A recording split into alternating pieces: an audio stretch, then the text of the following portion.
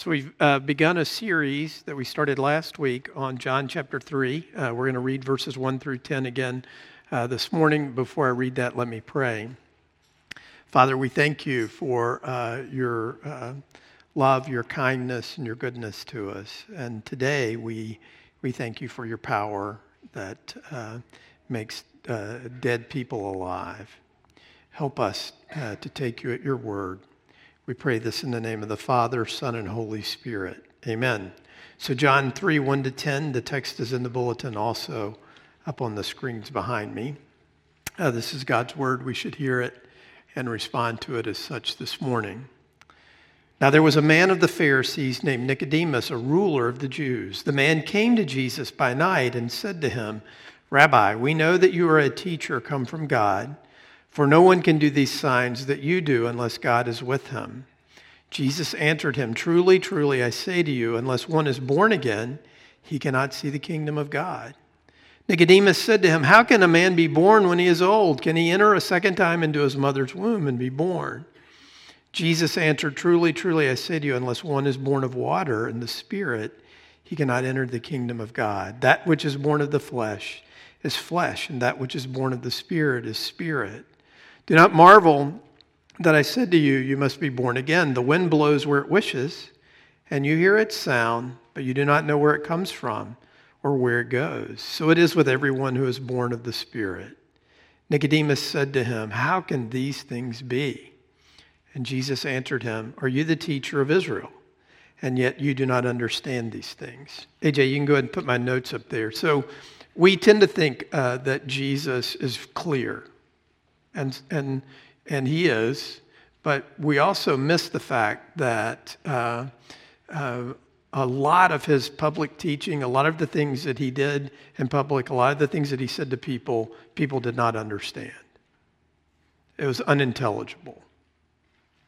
What are you talking about? They just didn't know. We read in Matthew where he gives the parable of the sower, and which we think, well, that's pretty simple, straightforward, right? And nobody knew what he was talking about. So much so that his disciples came to him and said, "Why do you talk in parables? Just tell it to us straight," right? And he had to explain to them what he meant, right? So one of the things that I think is so great about this text is Nicodemus is an honest guy. What are you talking about? I don't understand. This makes no sense. How can this be? Right?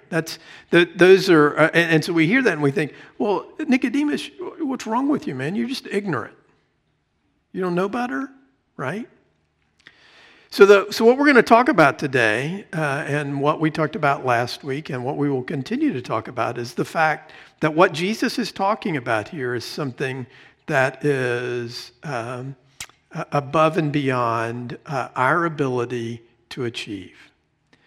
And before I say anything else about what's going on in the text or anything else in the sermon, what you have to understand is the fundamental thing that Jesus is getting at here is that God raises the dead.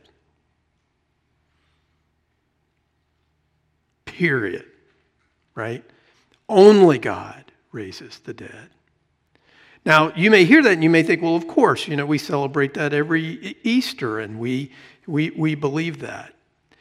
But the fact is, what we rest our hearts and what we rest the ministry of the church on, and in fact, what we rest our sense as individuals of any kind of blessing or any kind of joy or any kind of life, is that God is the giver of life. And only he is the one who takes that which is dead and makes it live. Period. Now, as we unpack this, I think one of the things that you have to think about this, and one of the things that's going on in this text is, if you really begin to think about this, and you begin to think, Jesus says you have to be born again.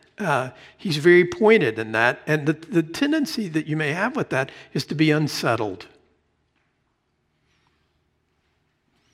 And being unsettled is not all bad.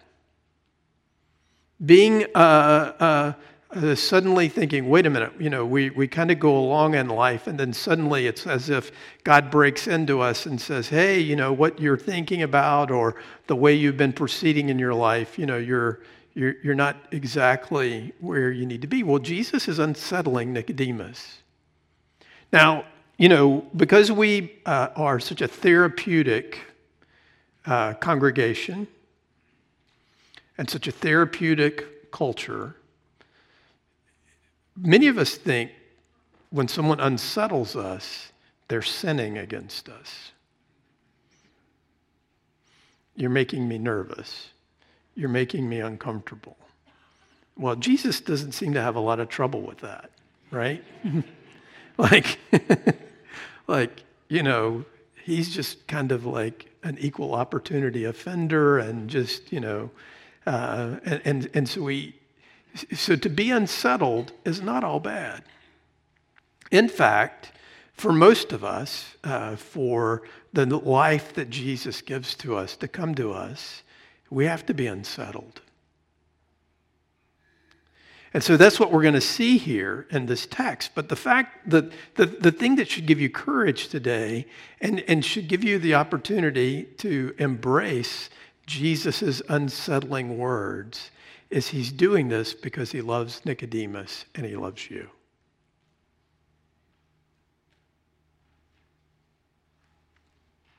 Right? The thing that as I was working on this week, one of the passages I came across that I just really, I don't get very emotional sitting in my office doing the work that I do. But when I came across this verse this week, it's a verse I've read a million times. I translated it in Greek. I've done, the whole 9 yards. But it really got to me this week thinking about this whole context of what God does to us. But God being rich in mercy. Not just that God has mercy, but God is rich in mercy because of the great love. Not just love, but great love with which he loved us. Even when we were dead in our trespasses, made us alive together with Christ. By grace, you have been saved. If you're unsettled by the thought and the question of what it means to be born again, you are unsettled this morning by that as a result of the love of God for you. The rich love of God, the great love, the rich mercy of God. Because that's what he does to us, right? I mean, that's exactly how he comes at us with this. Because here's the thing, we tend to think of ourselves as moving along in life, doing things well, and the faith that we hear about and the work of Christ we hear about is just another thing to add to our lives. Jesus doesn't see it that way. He doesn't see you that way. He doesn't see himself that way. He sees it completely differently. And what he sees about us, human beings, before he makes us alive, is that we're dead.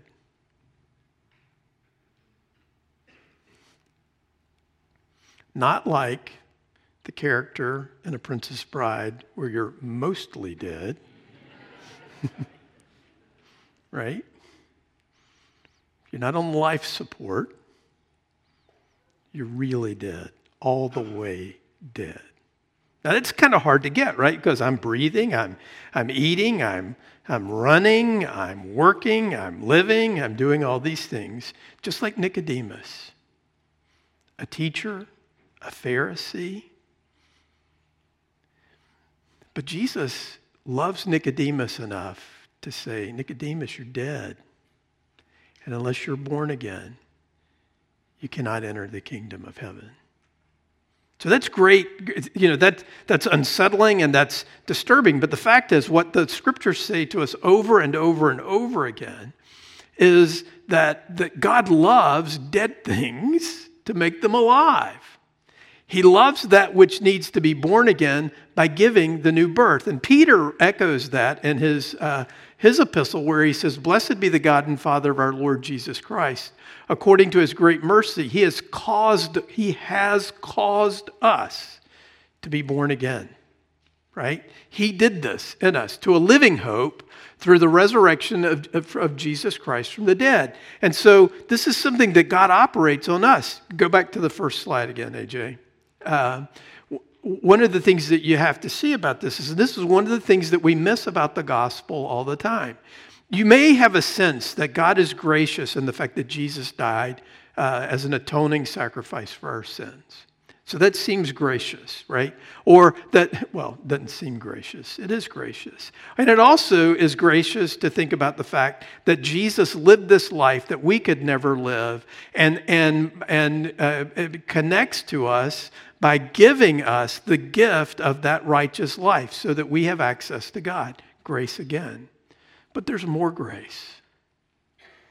And we see it here because not only does Jesus act to save you, not only does he do these things by living and dying and rising again, he does something to you personally.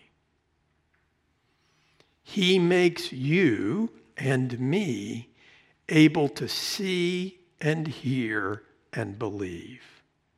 That's grace. That's personal. That is where he operates on us as people that are dear to him, that matter. He knows your name. He knows your story. He knows your life. And he knows your death. And he knows you're dead. And he won't stand for it. So he makes you alive so you can hear and believe the truth, right? So go back to the next slide. The thing that's important about this to see is that Jesus is actually in the midst of this conversation, this loving conversation he's having with Nicodemus, he's actually upping the ante a little bit with it because he says kind of generally, right, unless one is born again, he cannot see the kingdom of God.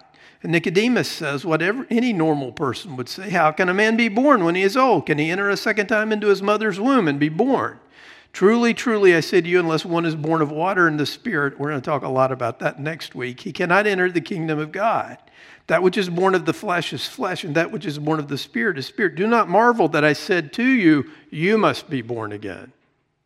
You, Nicodemus, you must be born again. This is about as personal as it gets.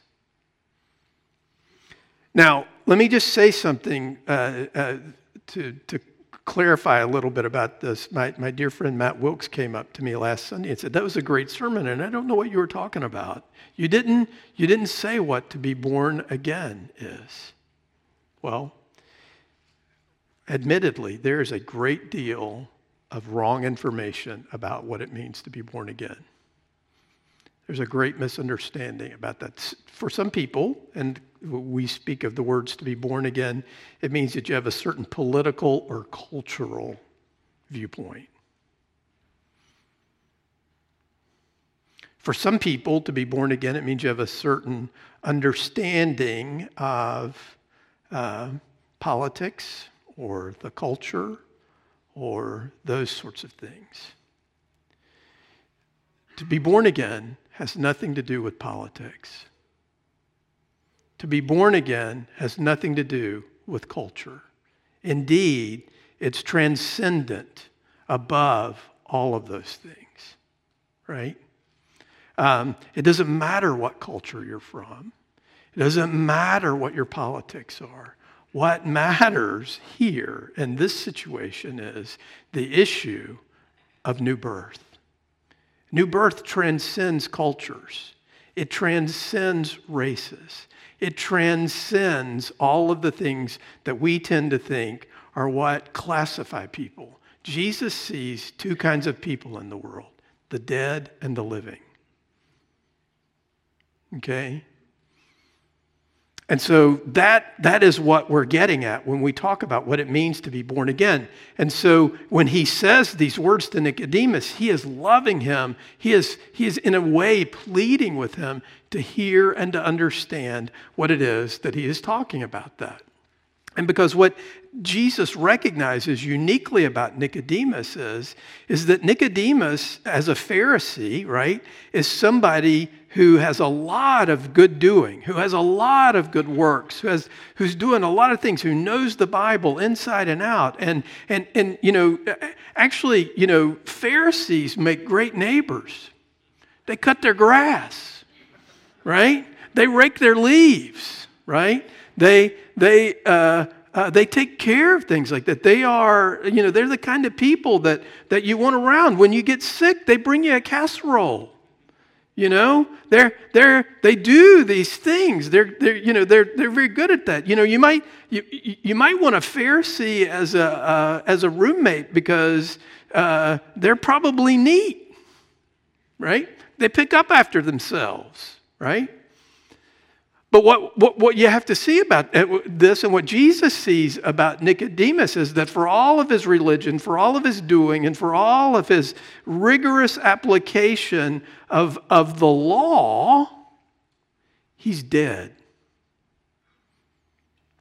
Because what he is doing and what he has misunderstood is that somehow or other this doing, these actions, these good works that he is doing, and they are good works in the sense that they're positive things, the fact is they are not getting him where he needs to be.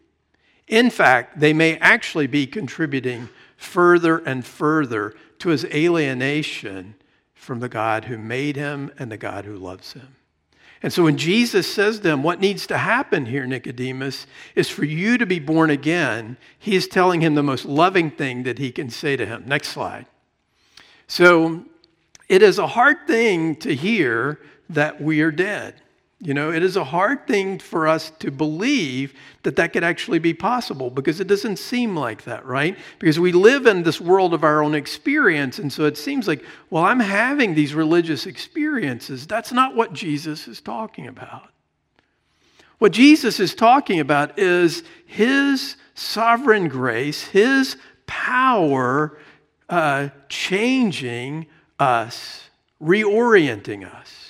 You saw Ligdebeth and Brian stand up here and admit in front of you that they are sinners justly deserving God's displeasure and without hope except by his sovereign mercy. You see, the fact is, what we recognize when we talk about the new birth is that we are without hope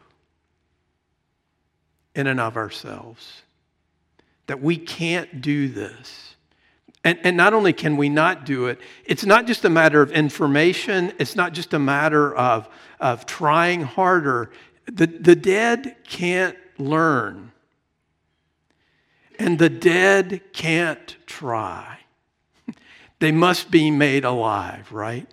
And so that's what Jesus is driving at when he says this. Now, what does it mean then that we have to be made alive? Well, there are a couple of things to note about what Jesus is getting at. First of all, the scripture is very clear to us that Jesus is that life that we're talking about. The scriptures tell us, Jesus says that he is the way, the truth, and the life. He says he is the bread of life. And at the end of John's gospel, John says these things are written so that you may believe that Jesus is the Christ, the Son of God, and that by believing you may have life in his name. So what Jesus is saying to us is something has to happen to us, and it's supernatural.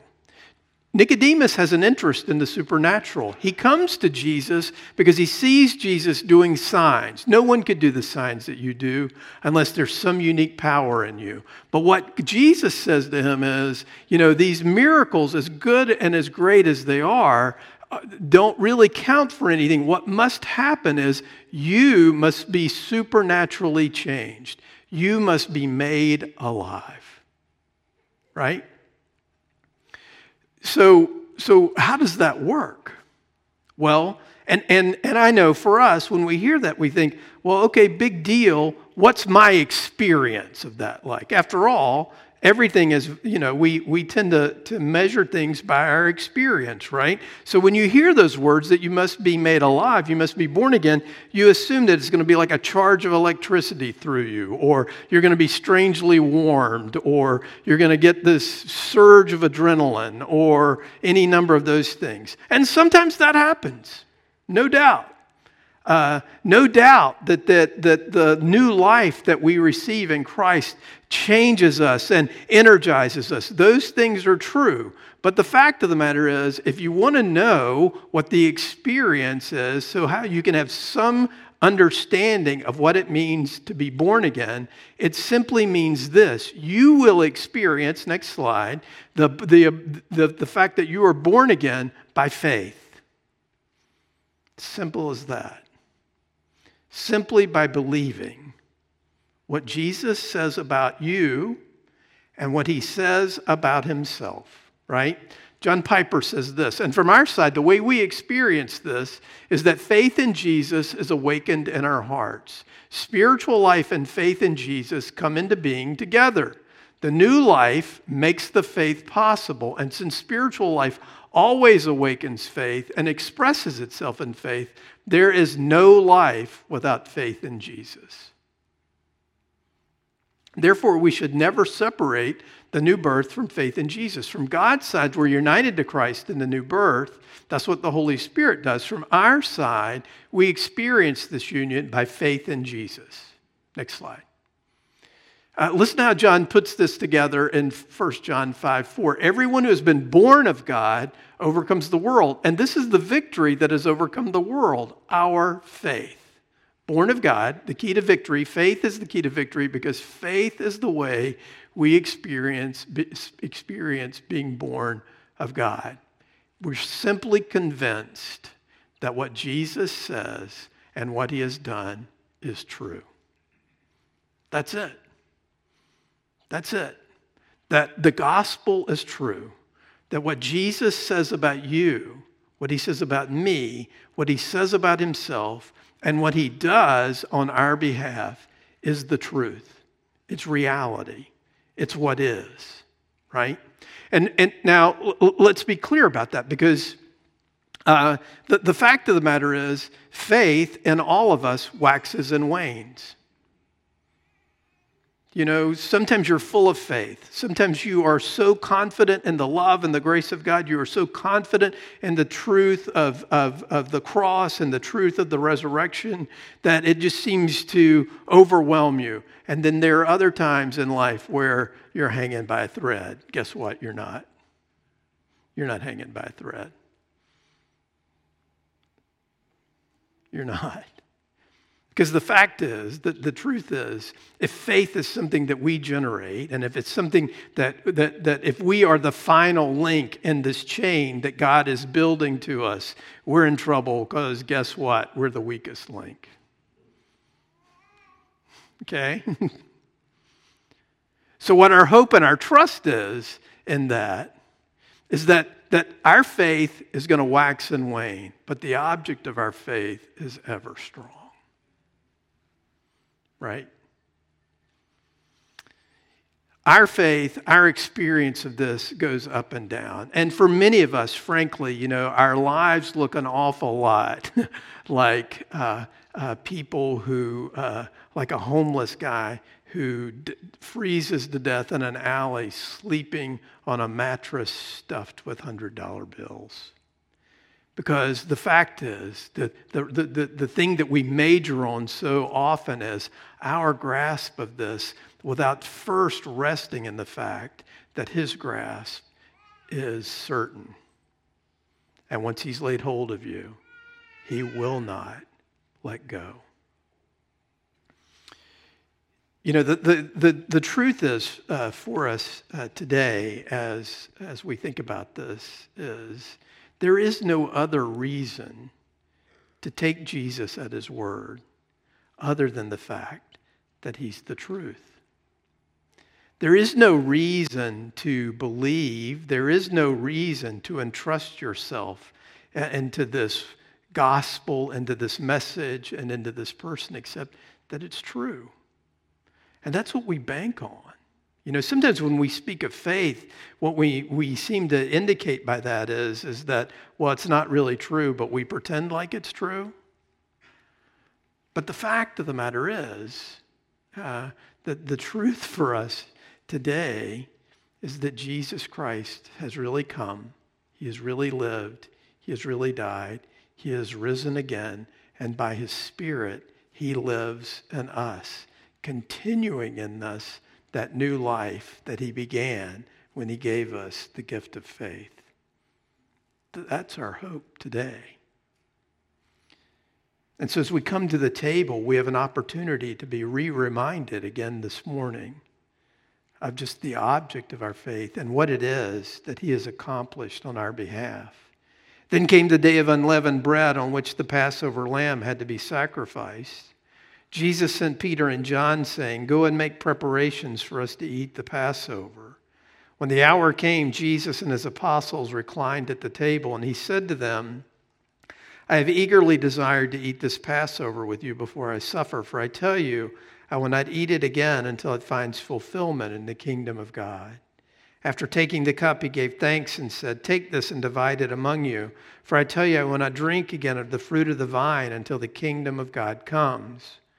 And he took bread, gave thanks, and broke it, and gave it to them, saying, "This is my body given for you. Do this in remembrance of me." In the same way, after the supper, he took the cup, saying, "This cup is the new covenant in my blood, which is poured out for you. And I assign to you, as my Father assigned to me, a kingdom, that you may eat and drink at my table in my kingdom."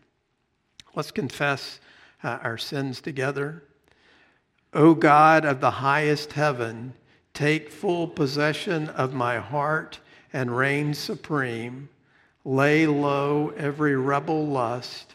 Let no vile passion resist your holy war. Manifest your mighty power and make yours forever.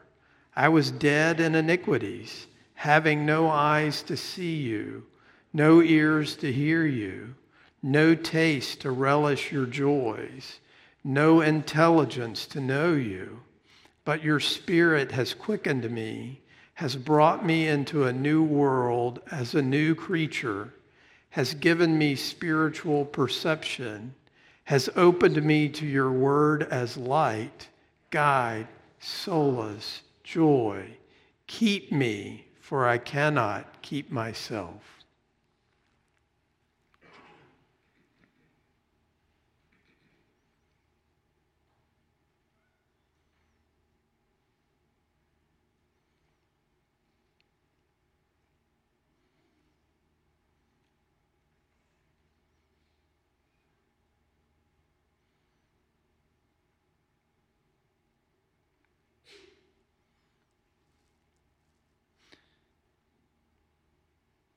Brothers and sisters, hear these words of encouragement. If anyone is in Christ, he's a new creation.